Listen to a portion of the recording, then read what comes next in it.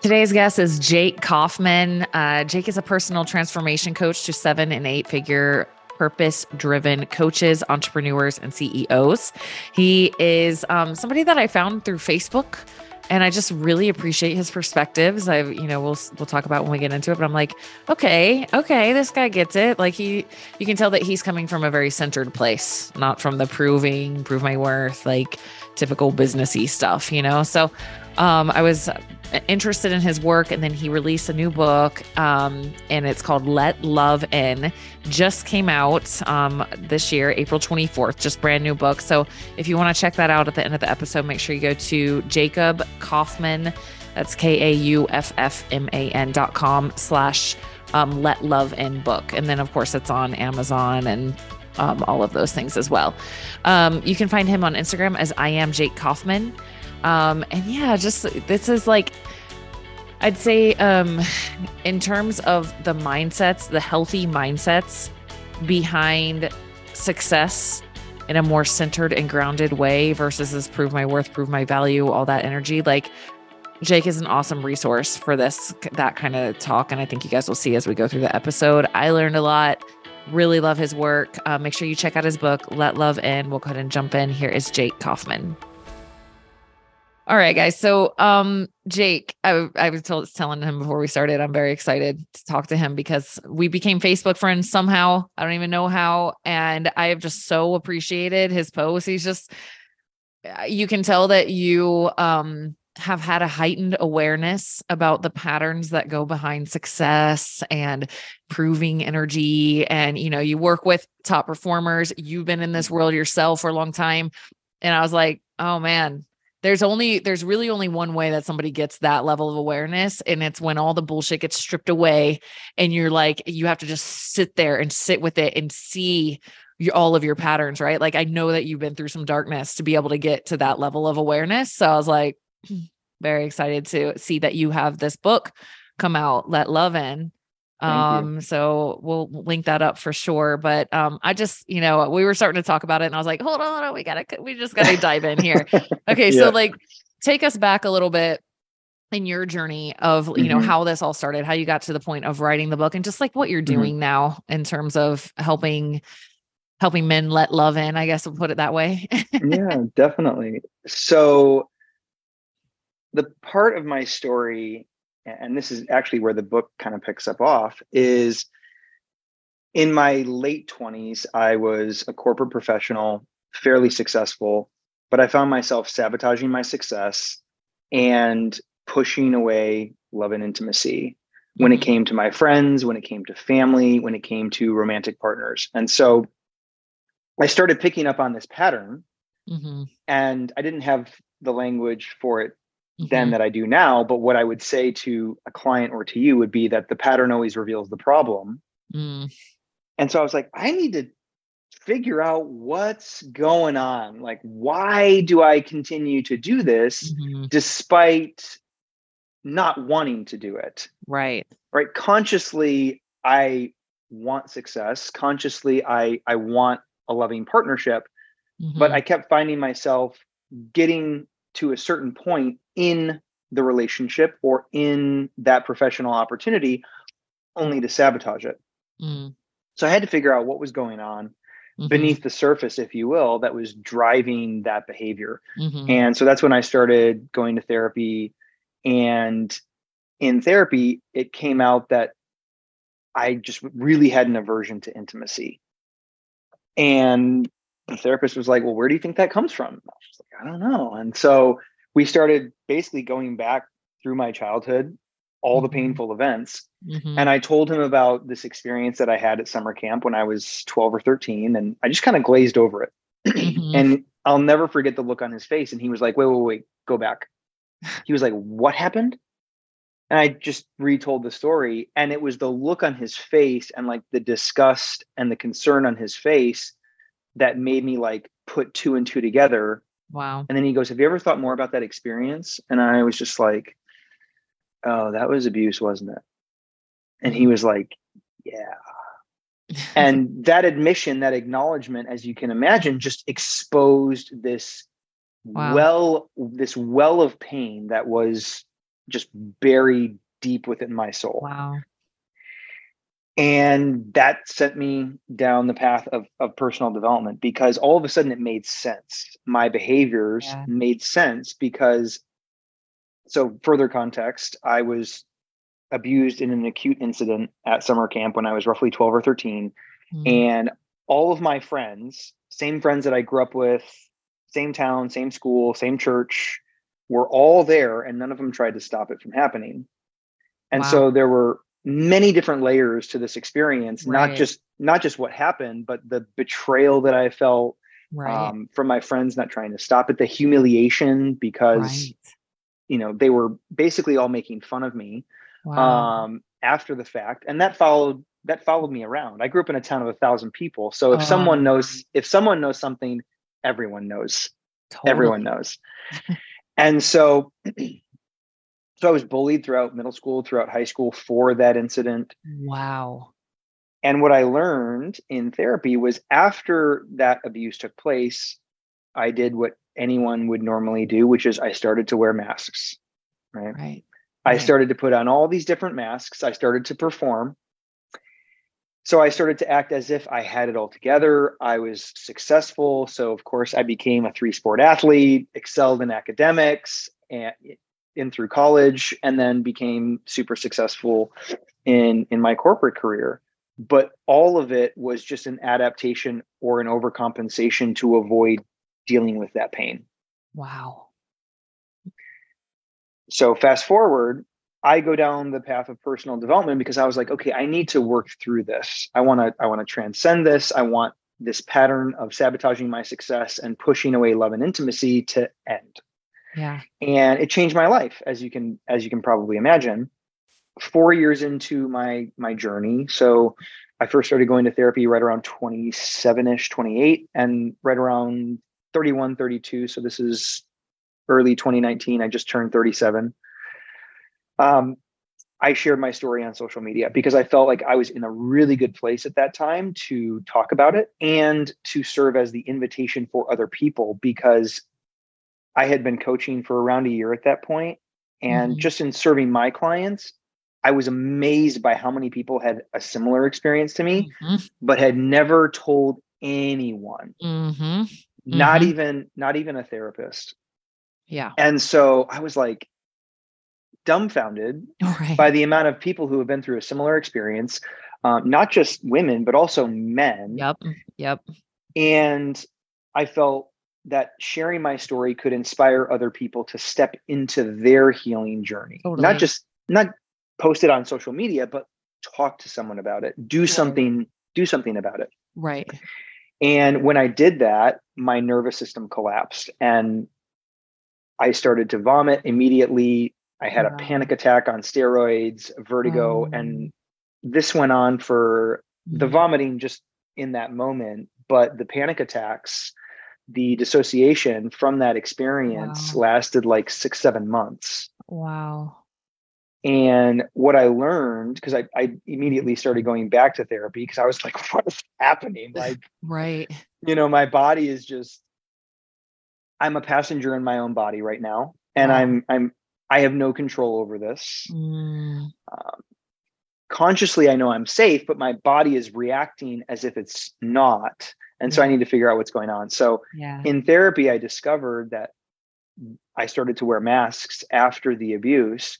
And the minute I posted it on social media, my story, those masks that I used to hide behind were ripped away. Wow. And they were no longer available. And now everyone knew this shameful experience, this humiliating, embarrassing, painful experience that I had gone through. Friends, family, colleagues, strangers, clients all know about it. I can't hide anymore. These masks that I've relied upon as a survival strategy unconsciously for 2 decades at that point were no longer available to me. And basically it tripped my reticular activating system in my brain. The amount of input, the amount of connection that I had been unconsciously pushing away because it didn't feel safe to my nervous system. Now, all of a sudden I was flooded. Totally. And my nervous system just bottomed out. Right. And that was your original trauma for even putting the mask on, is everyone knows, everyone thinks less of me or whatever it is, or they're going to be mean to me or whatever the stories were when you were like 12 or 13. That's the original story. And like, it's like literally now let's amplify that times however many people on the internet randomly thousands of people. This, right? thousands of people. Because the amount of comments, the amount of text messages, the amount of phone calls that I started to receive was just beyond overwhelming. And I couldn't handle it. It was too much, too soon, too fast. And so it was re-traumatizing in essence. Right. And suffice it to say, it led me down this path where a deeper path of healing. And so I started to journal at the encouragement of my therapist. She's like, I think it'd be really helpful, really supportive if you started to journal about what's coming up for you. So I did. And I don't know, like 30,000 words in or something like that, I was like, I bet this could really help people. I bet this could serve as a roadmap for healing and for transformation. And you're definitely a writer, like you definitely know how to convey a point through writing. I see that a lot on your Facebook, and I didn't even realize you had an Instagram. I saw that when I was preparing for the episode, I was like, oh, okay. He's got stuff on there too, but you're very strong in sharing that way. So I'm glad that your therapist recommended that you essentially write your book just through your own healing. I appreciate that. Thank you. Let's talk about this for a second. Cause I was sexually, abused. I don't know if abused, but I'm open about it. I've been through a lot of healing on that one. Right. So for me to be able to talk about that openly, came after many years of lots of deep healing. And, I personally didn't ever share that. I was the same as you. Like originally in my life, like I was never going to tell anybody that happened. No one. I had not ever talked to anyone. I was married for 13 years. I didn't even tell my ex-husband. Like that's how nope, didn't happen. Right. And this was for a large part of my childhood. This was not an isolated incident. Right. And so, so yours was chronic. Mine was acute. Yeah. And so I mean, once you start diving into the healing, you're like, I had no idea how much shit was attached to that. So if anybody's listening, if this, especially men, I'm starting to see more and more men open up about this.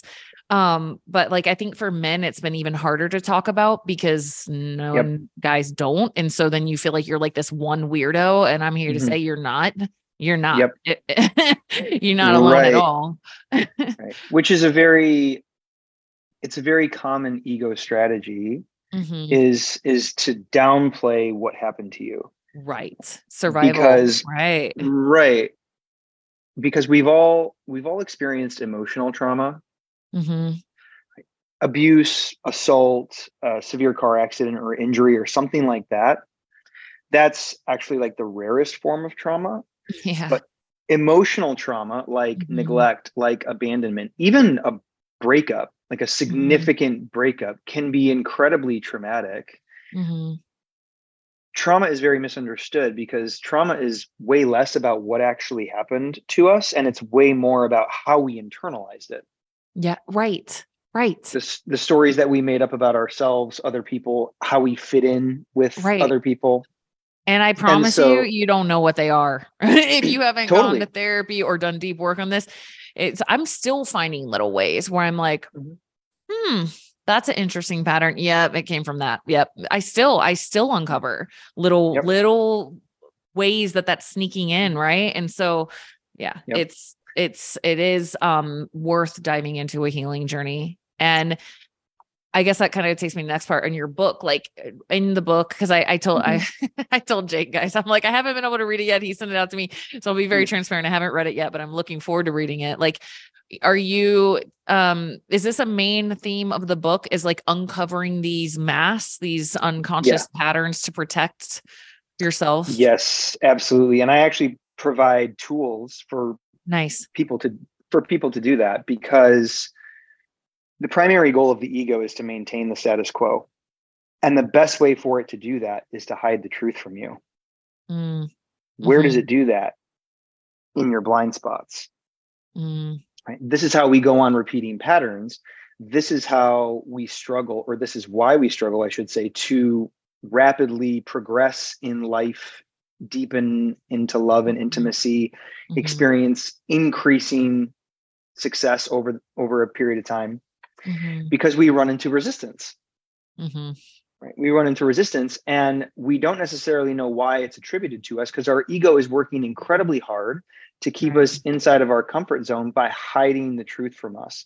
Because the minute we become aware of our patterns, of our beliefs, of how we have internalized the trauma that we've experienced, whether it's big T trauma or little t trauma, which we've all experienced, then all of a sudden we become in control of it.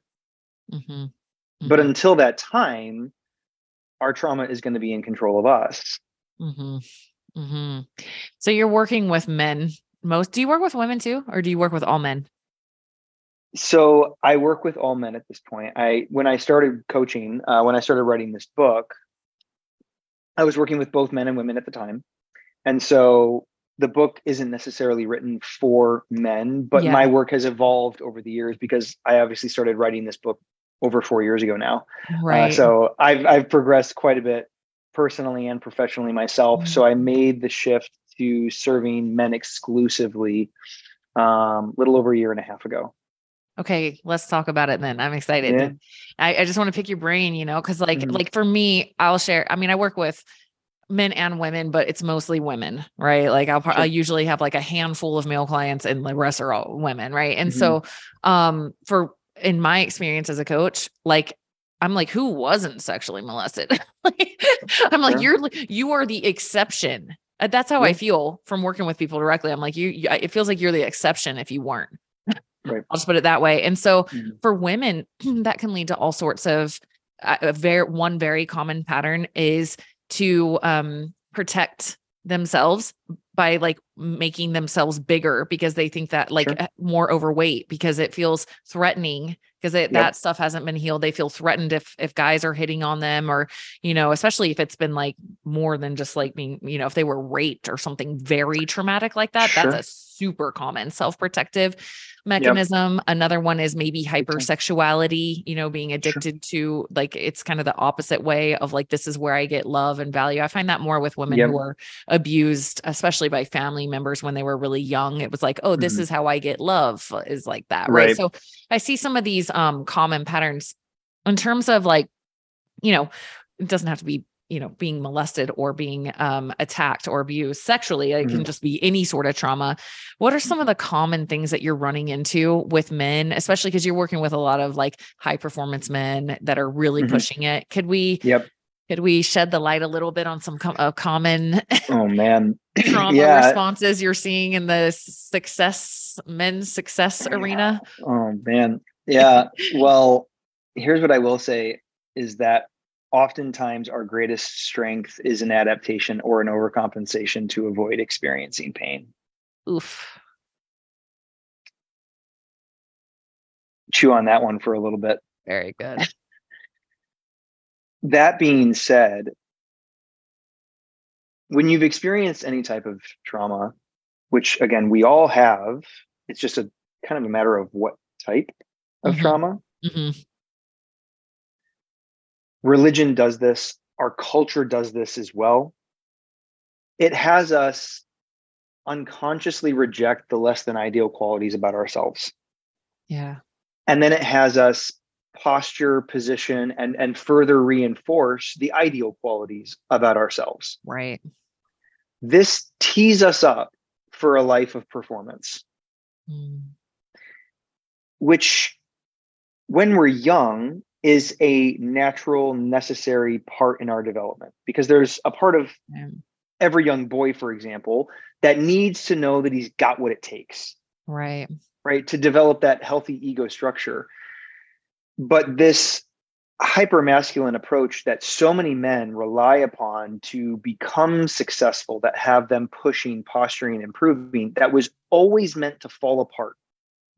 Always. When you're set up for a life of performance, you naturally are put inside of a pressure cooker. because there's energy going towards repressing and hiding these shameful, less than ideal qualities about yourself, while simultaneously posturing and further positioning these ideal qualities about yourself. So when you put yourself inside of that pressure cooker, you're going to need a coping mechanism to relieve the pressure and to deal with the stress. Wow. Now, it's very easy for us to demonize pornography, drugs, and alcohol, right? Because obviously they tend to have negative effects, very, very profound negative effects. But we don't talk about oftentimes what I refer to as the noble coping mechanisms that our ego easily justifies. Right? So work, for example, that's an easy one. Right. Just justified behind the guise of being growth minded, of being a hard worker, of wanting to provide for the family, working out, and being obsessed with your health and fitness, justified behind the guise of being health conscious. Even caretaking, for example. Because if you think about it, if I'm constantly giving to other people, if I'm constantly serving other people, where is the focus not? The focus is not on me and how I feel internally. That's justified behind the guise of being a cheerful giver or being servant-hearted. Yeah. Right? So there's all these noble coping mechanisms that are very, very easy to justify.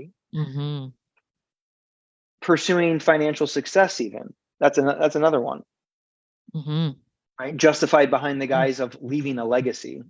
And that's a thing for me too. I'm like, oh, do we have a fear of insignificance? Do we? It's called your personal salvation project. Yeah, I love all of these. I like to do a little exercise. I like to like challenge myself a lot. What I'm looking for, I feel like neutral energy around anything is really healthy, right? Sure, and so totally. I'm always looking for I'm good either way, right? Yeah. So recently, like I broke a rib, and so I couldn't work out for like almost 2 months, and I obviously you got a broken something. I don't know if I broke anything. I just think I got some soft tissue damage on the outside of my wrist. But it's been like 5 weeks at this point. Right. Yeah. So it was like a couple months, couldn't lift, but it was really interesting because like I almost liked it when it happened. I was like, okay, cool. I was like, this will be a good experiment to see like I'm going to completely take away like lifting and all my thoughts about like, I love to lift and work out. And I'm just going to like, maybe I'll find out that I don't like that. Maybe, like I like to challenge myself like that. Right. So I'm like blank slate. I'm like, okay. And I, for me, I just kind of slowly noticed like, I was like, yeah, I just feel a little less alive in my body than I do, and I feel like I'm in a balanced place, but it was cool to go in this place of like, maybe I'll just completely stop lifting altogether and like explore this whole new side of myself. Sure. Right. Or with work or with helping. This is my last one and then I'll let you share, but this one is a really great one because that was definitely a one that I noticed that I kept saying, I just love to help. I would even say things like my purpose is to, sure. I think it's funny, right? Is to help blah, blah, blah. And I was like, wait a minute. Let me think about that for a second. I'm like, you're saying you use all this stuff about helping a lot. Who would you be without helping? Right. And I really sat with that. That's the big question. Who would you be without the need to help other people?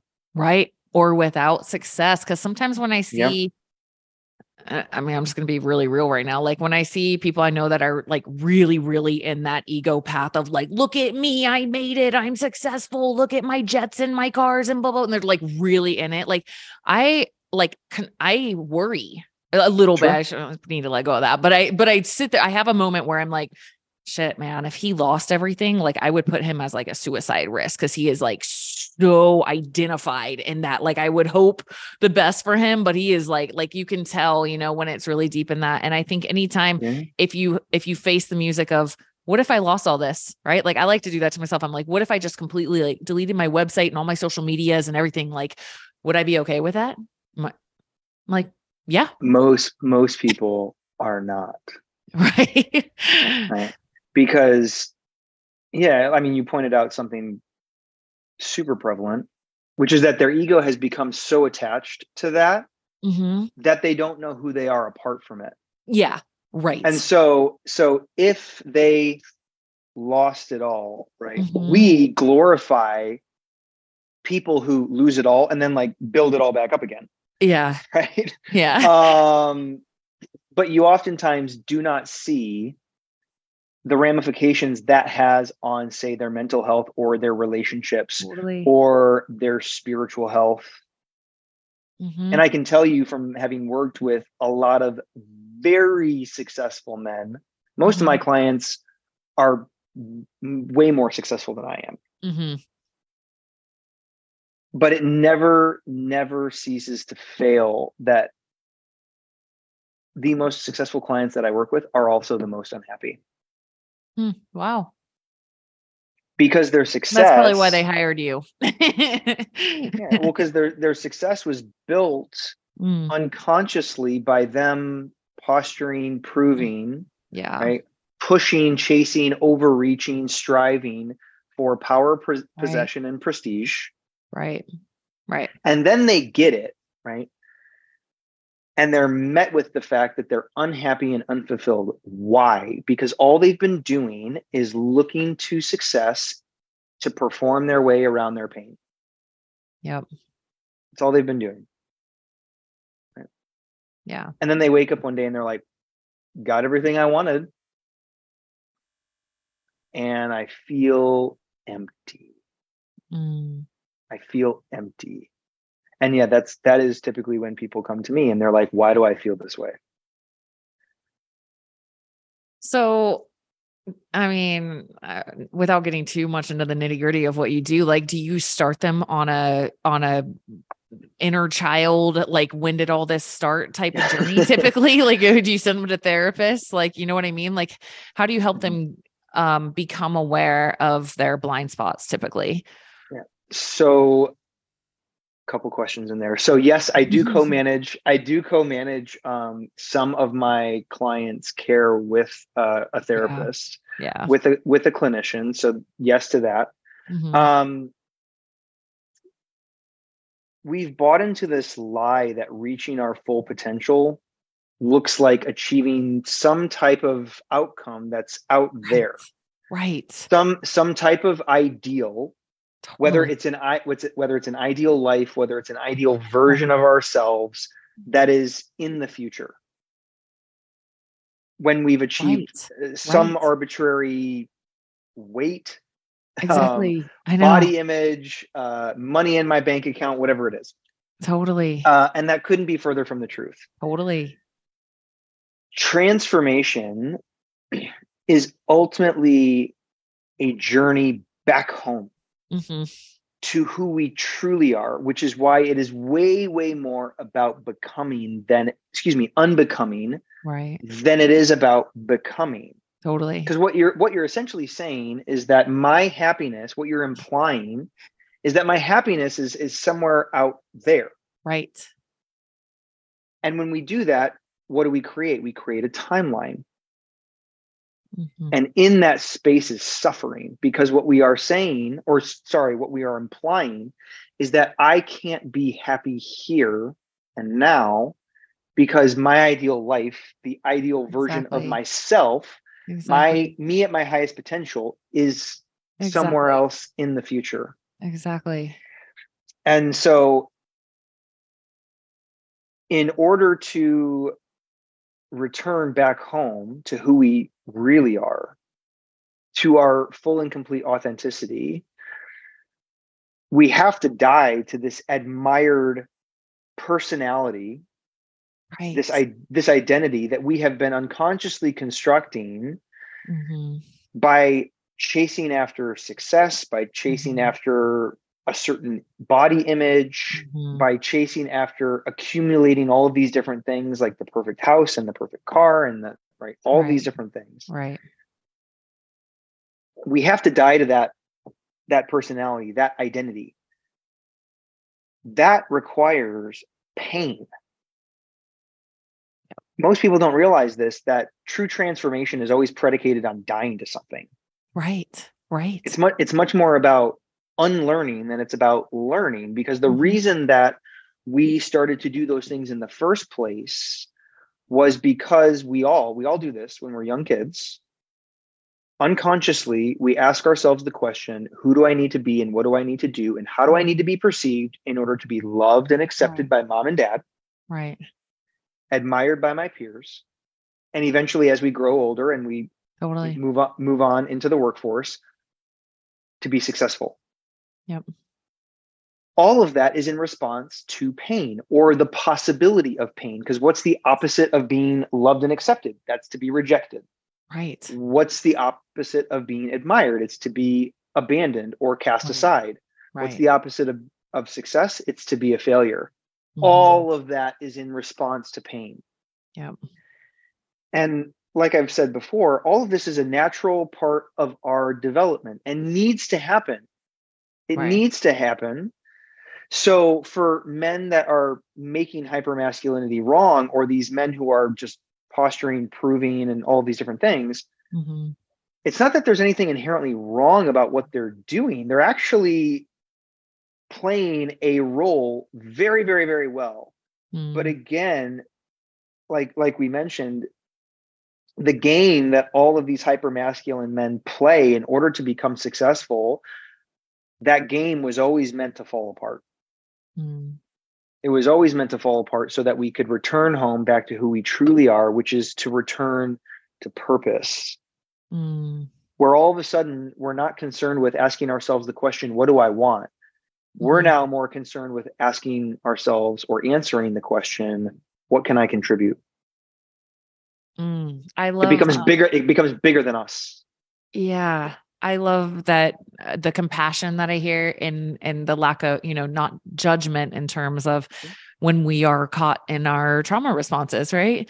Because we've all, I always feel like I'm going to find out I'm in another one, like 5 years from now, right now, when I'm like, oh, I ain't healed all my trauma responses. I'm like, no, you didn't,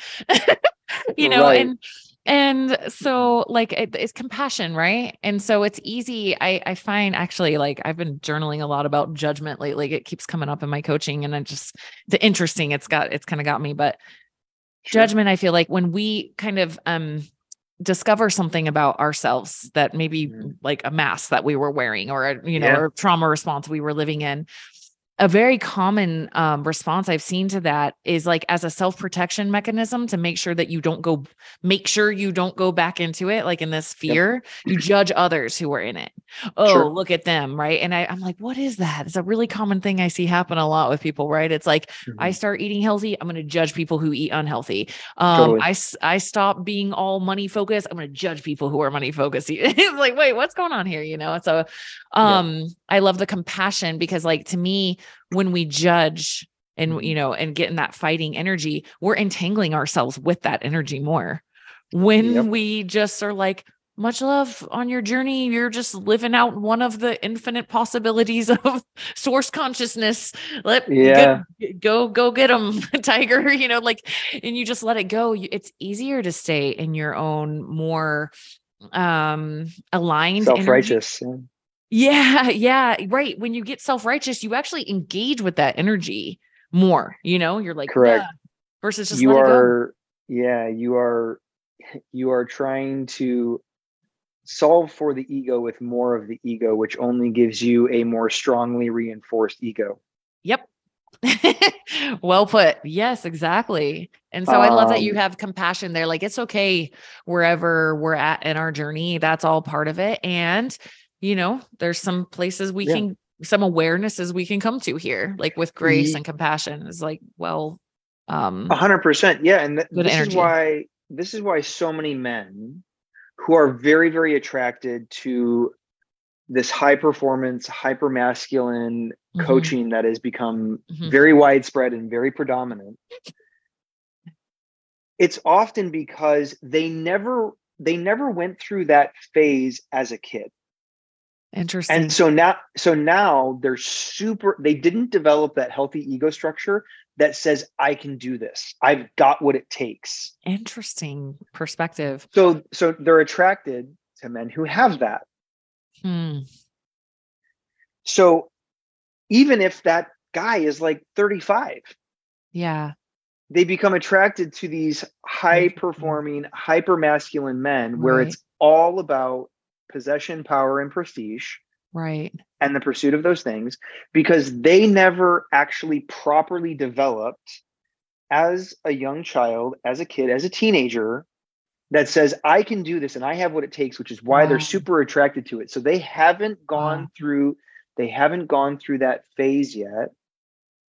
They haven't properly developed, Wow. which is why they're super attracted to it. And that's why it's become almost mainstream. Wow. There's nothing wrong with that. Yeah. It needs to happen for them. That's such a great perspective. It needs to happen for them. But here's what eventually has to happen as well. That has to become incomplete and insufficient at some point in time. Mm-hmm. Mm-hmm. And that's when they come to work with someone like myself. Yeah. Right. Which says, I did it. I constructed properly. Mm-hmm. Now I need to deconstruct. Now I need to die to all of these different aspects of my personality, that some of which are genuine, but a lot of which are in response to pain. I'm gonna ask Just you a like hard. me. Yeah, I'm gonna ask you a hard question, or maybe it won't be hard. We'll see what you think. I'm an open book. I mean, I wrote a book about all my shit. So you like talking about hard things. Okay. So like what this is making come to mind for me is like, okay, but like what would be an ideal path in your perspective of like a young boy is born, like what would be a healthier way? Like, do we really have to go and build this tower? Maybe that this big tower and then deconstruct it and rebuild a new one is, I mean, maybe that's just how we learn and that's healthy. Do you think that there's, in terms of families, like in a idealistic world, do you have a viewpoint on that? What that would look like for a guy, like a healthy path to like getting out all the, what I'm saying, like all the testosterone in a healthy way. Sure. Well, I have a teenage son and a 12-year-old son and a 10-year-old son. So I'm asking selfishly. Yeah. So the answer is no. There is no ideal path. There is your path. Mm-hmm. Because I believe firmly that whatever path you're on, it's God doing Totally. God's will. Yeah, totally. And so, we push this whole radical responsibility, extreme ownership agenda. Uh-huh. We take it on ourselves, and then of course we project it onto other people. Uh-huh. And claim that we have like the ideal path. There is no ideal path. There is your path. There's your path to authenticity. And even then, I do believe that there are three meanings to life. And I think that one of them's love, one of them's purpose, and then I think the other one is suffering in order to return to love and purpose. I like that. We all have to fall off the path so that we can get back on it. We all go through this, and we see this all the time. It's a paradox, but it's like this necessary paradox that brings us back to who we really are, and it brings us back to center. Right? Mm-hmm. We all have to leave home at the end of the day so that we can fully appreciate the greatness that is home and the beauty that is home. And so whenever I see someone, sabotage, which is just to self-protect, I think self-sabotage is given a very bad rap. We struggle to meet that part of ourselves or that part of others with compassion without realizing that it's actually one of the core meanings of life, suffering in order to return to love and purpose. So it's just Yeah. life, God, the universe playing itself out naturally in order to ultimately guide us back to the truth of who we really are and why we're really here. Yeah, I completely agree. And I'm in an interesting position right now. My mom is like very close to end of life. And I don't know, it's just like, it's brought a lot up in me in terms of like, it's all perfect.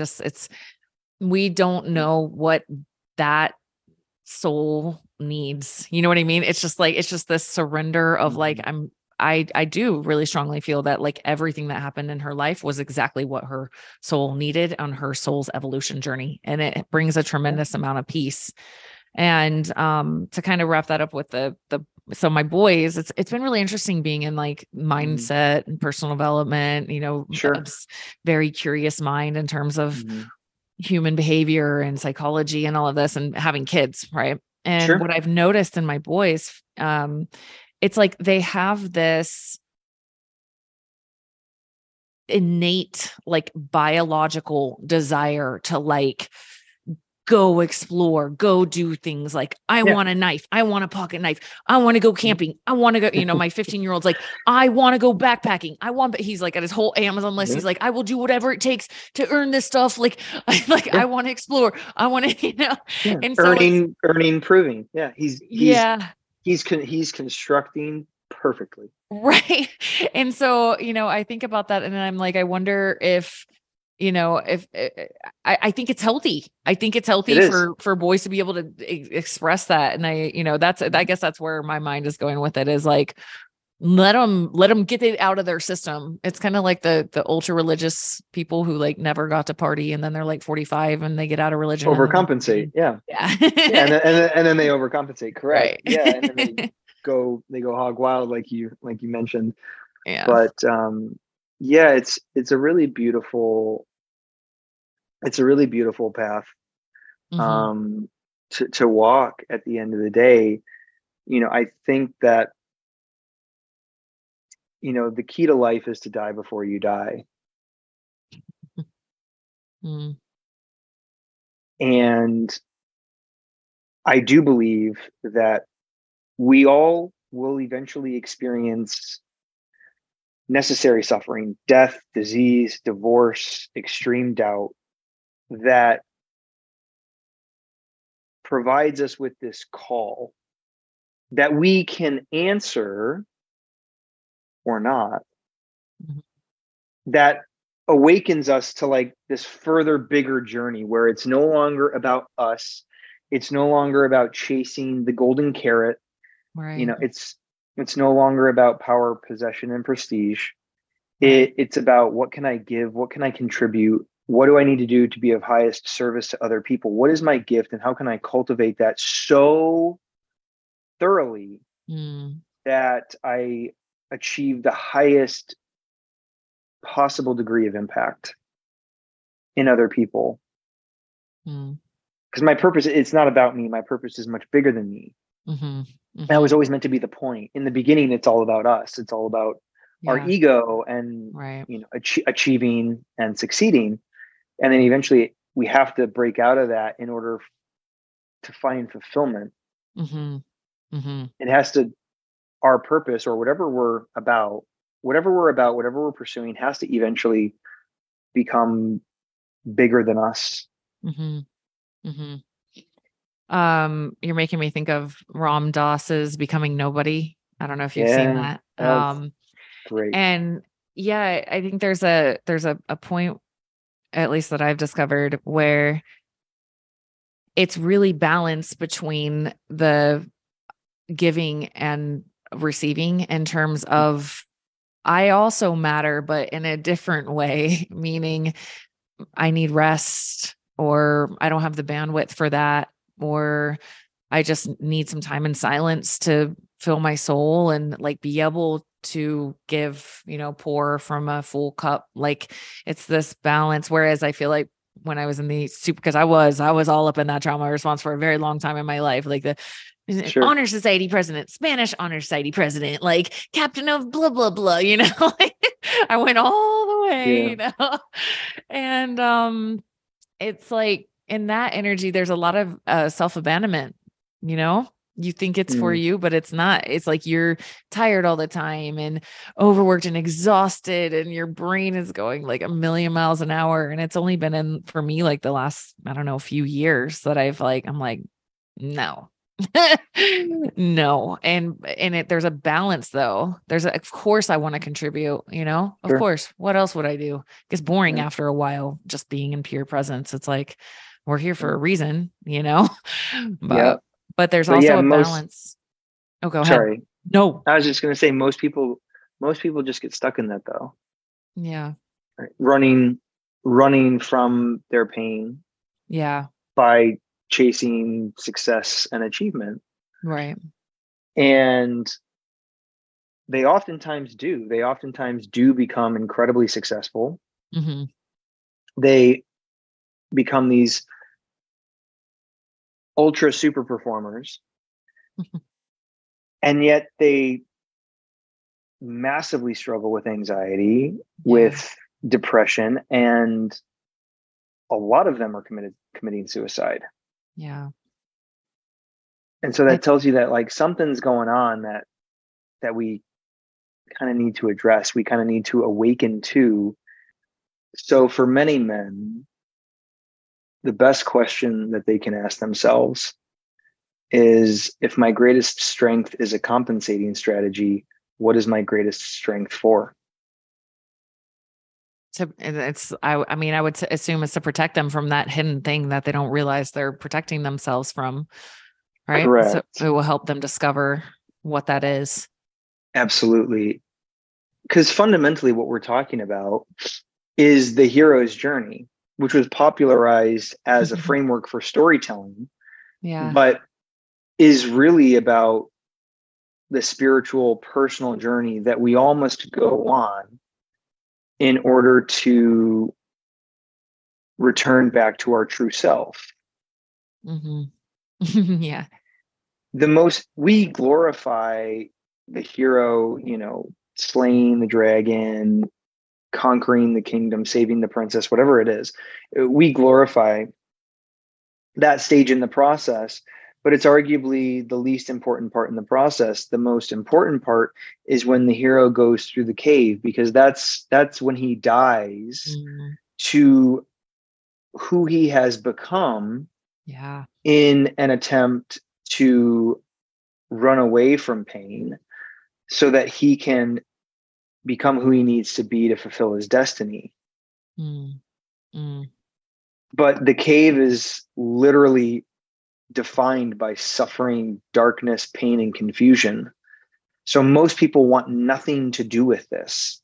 Most people want nothing to do with this necessary suffering that was meant to wake us up, to break us free of our egocentric preoccupations so that we could go on this further journey of purpose, of fulfilling our destiny. This, if you believe in like that we were all born with a divine blueprint,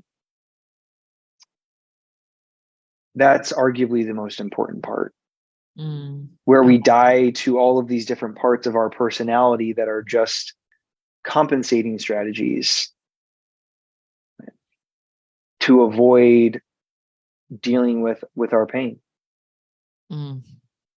It's funny because I resonate so deeply with that, and it made me think of like, well, why be in the cave when you could just be slaying another dragon and everyone's like, yeah, you're awesome. And then before you know it, you're just spending your whole life just slaying dragons. And then pretty soon nobody cares about you slaying dragons anymore. You're like, when you could have gone on this whole other much more soul fulfilling path, it kind of makes the dragon slaying look like a grind and lame. Well, because it requires weakness. That's why. It requires weakness. And we don't want to be weak.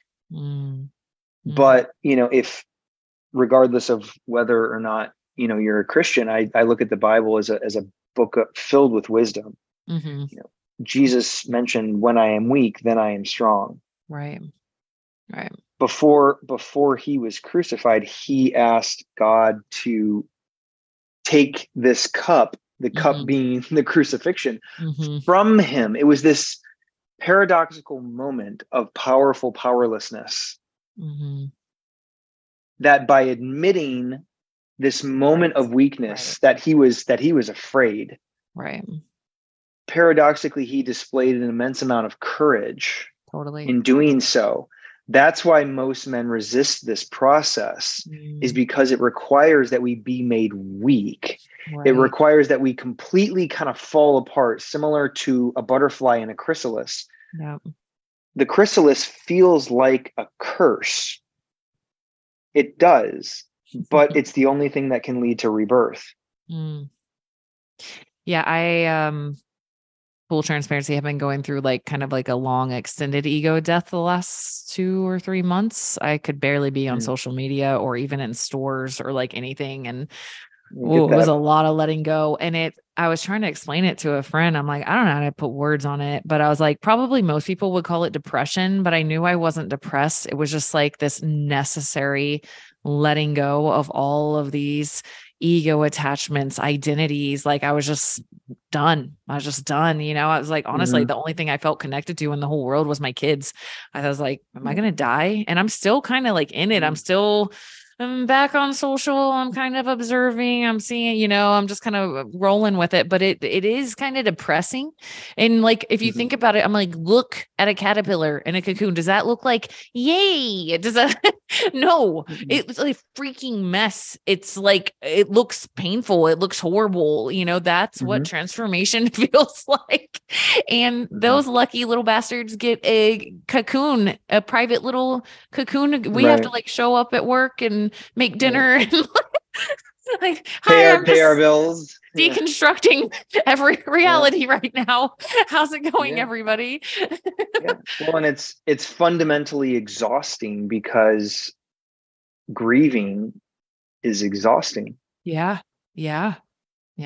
And so it's really, really hard to show up and do the basics of what you need to do in terms of your everyday responsibilities, because there's a fundamental lack of motivation that also comes with this process, where you just lose passion, you lose motivation, you lose desire. We call it depression. But it's just the fallout from going through this dying process, where we completely rid ourselves of these egoic preoccupations. Like we're no longer willing to play the game, even if habitually we are tempted to go back into it. And sometimes we do so unconsciously. That's a normal part in the process, where like we become aware of the game we've been playing, but then we still are prone to do it. It's called the stumbling process. It's called liminal space, which means threshold. We are in between two rooms. We are in between our old self and our new self. We haven't fully left this old room and stepped into this new room. We haven't fully left behind our old self and stepped into our new self. And in that space is tension and not knowing. And most people can't handle that. There's resistance. And so if your predisposition is to be a risk taker, well, then you're just going to go back into that old way of doing and living and being. If your predisposition is to operate from fear and avoid taking risks, then you're likely to just go back and do that, because the tension in liminal space, the resistance that you experience, the uncertainty, the not knowing, which men especially cannot fucking deal with, it seems, they go back, they revert back to what they know and what's familiar, right? What they're good at, rather than surrendering to the weakness, giving themselves fully over to it. The problem is that requires faith, and faith feels like falling, and falling always feels like dying. Yeah. And so most people don't ever cross that threshold. They end up going back into their old ways of doing, living, being, and operating. Because the weakness that's required, it's so hard, but it's necessary because it's the only thing that will get us to let go of all of that. Yeah. All of these habituated mental resources, ways of doing, being, and living, like I mentioned, it's the only thing that can get us to cross over. Is this pain, is this weakness that we just fundamentally can't deal with, that we can't bear. That's why it's so hard. Yeah. And that's why every hero needs a guide. Yeah. Yeah. All right. Let's talk about that. We'll wrap it up, but I mean, I love following you just on Facebook and now Instagram also. So we'll link that. Is it, your Instagram's I am Jake KAUFFMAN? Yep. I am Jake KAUFFMAN. Okay. And then your website and how people can reach out to you. Yeah. My website is my full name, jacobkauffman.com. Okay. And I'm not sure when this episode is going to be dropping, but pretty soon. We'll bump it up because you got a book. Yeah. Well, the official published date is this coming Monday, April 24th. But in between now and then, people can purchase the ebook for 99 cents. So considering it's less than a cup of coffee, I would like to think that it's a steal. Yeah, definitely. Yeah. And then it goes officially on sale where you can buy a physical copy of the book, which you'll be getting in the mail on Monday, April 24th. Okay, awesome. Thank you so much. And so, yeah, we'll link that. What's the book website link? The website is jacobkauffman.com/ebook. But e-book? I can send I can send the link to you so that you can put it in the show notes. Okay, thanks. And then of course, is it going to be on Amazon or just go there? Yep. Okay. Yeah, it'll be available on Amazon as well. Let Love In, and you can just put my full name, Jacob KAUFFMAN. Okay, awesome. Let Love In. Guys, make sure you give him a follow. It's definitely one of the few. I don't really like consuming social media, I'll be honest. It's really hard for me to want to consume social media, but your stuff is worth it. There's a few people I'm like, okay, cool. Social media is a good place sometimes. So, and you're one of those. So I appreciate all the content you put out. Appreciate you doing your own work, leading by example, and putting this book out. I know that's it's vulnerable, writing a book, and yours is way more. Mine's like about keto. Like yours is like way more vulnerable. So way to be. That's all right. Thank you so much for coming on and for the work you're doing. Thank you for having me. Appreciate it.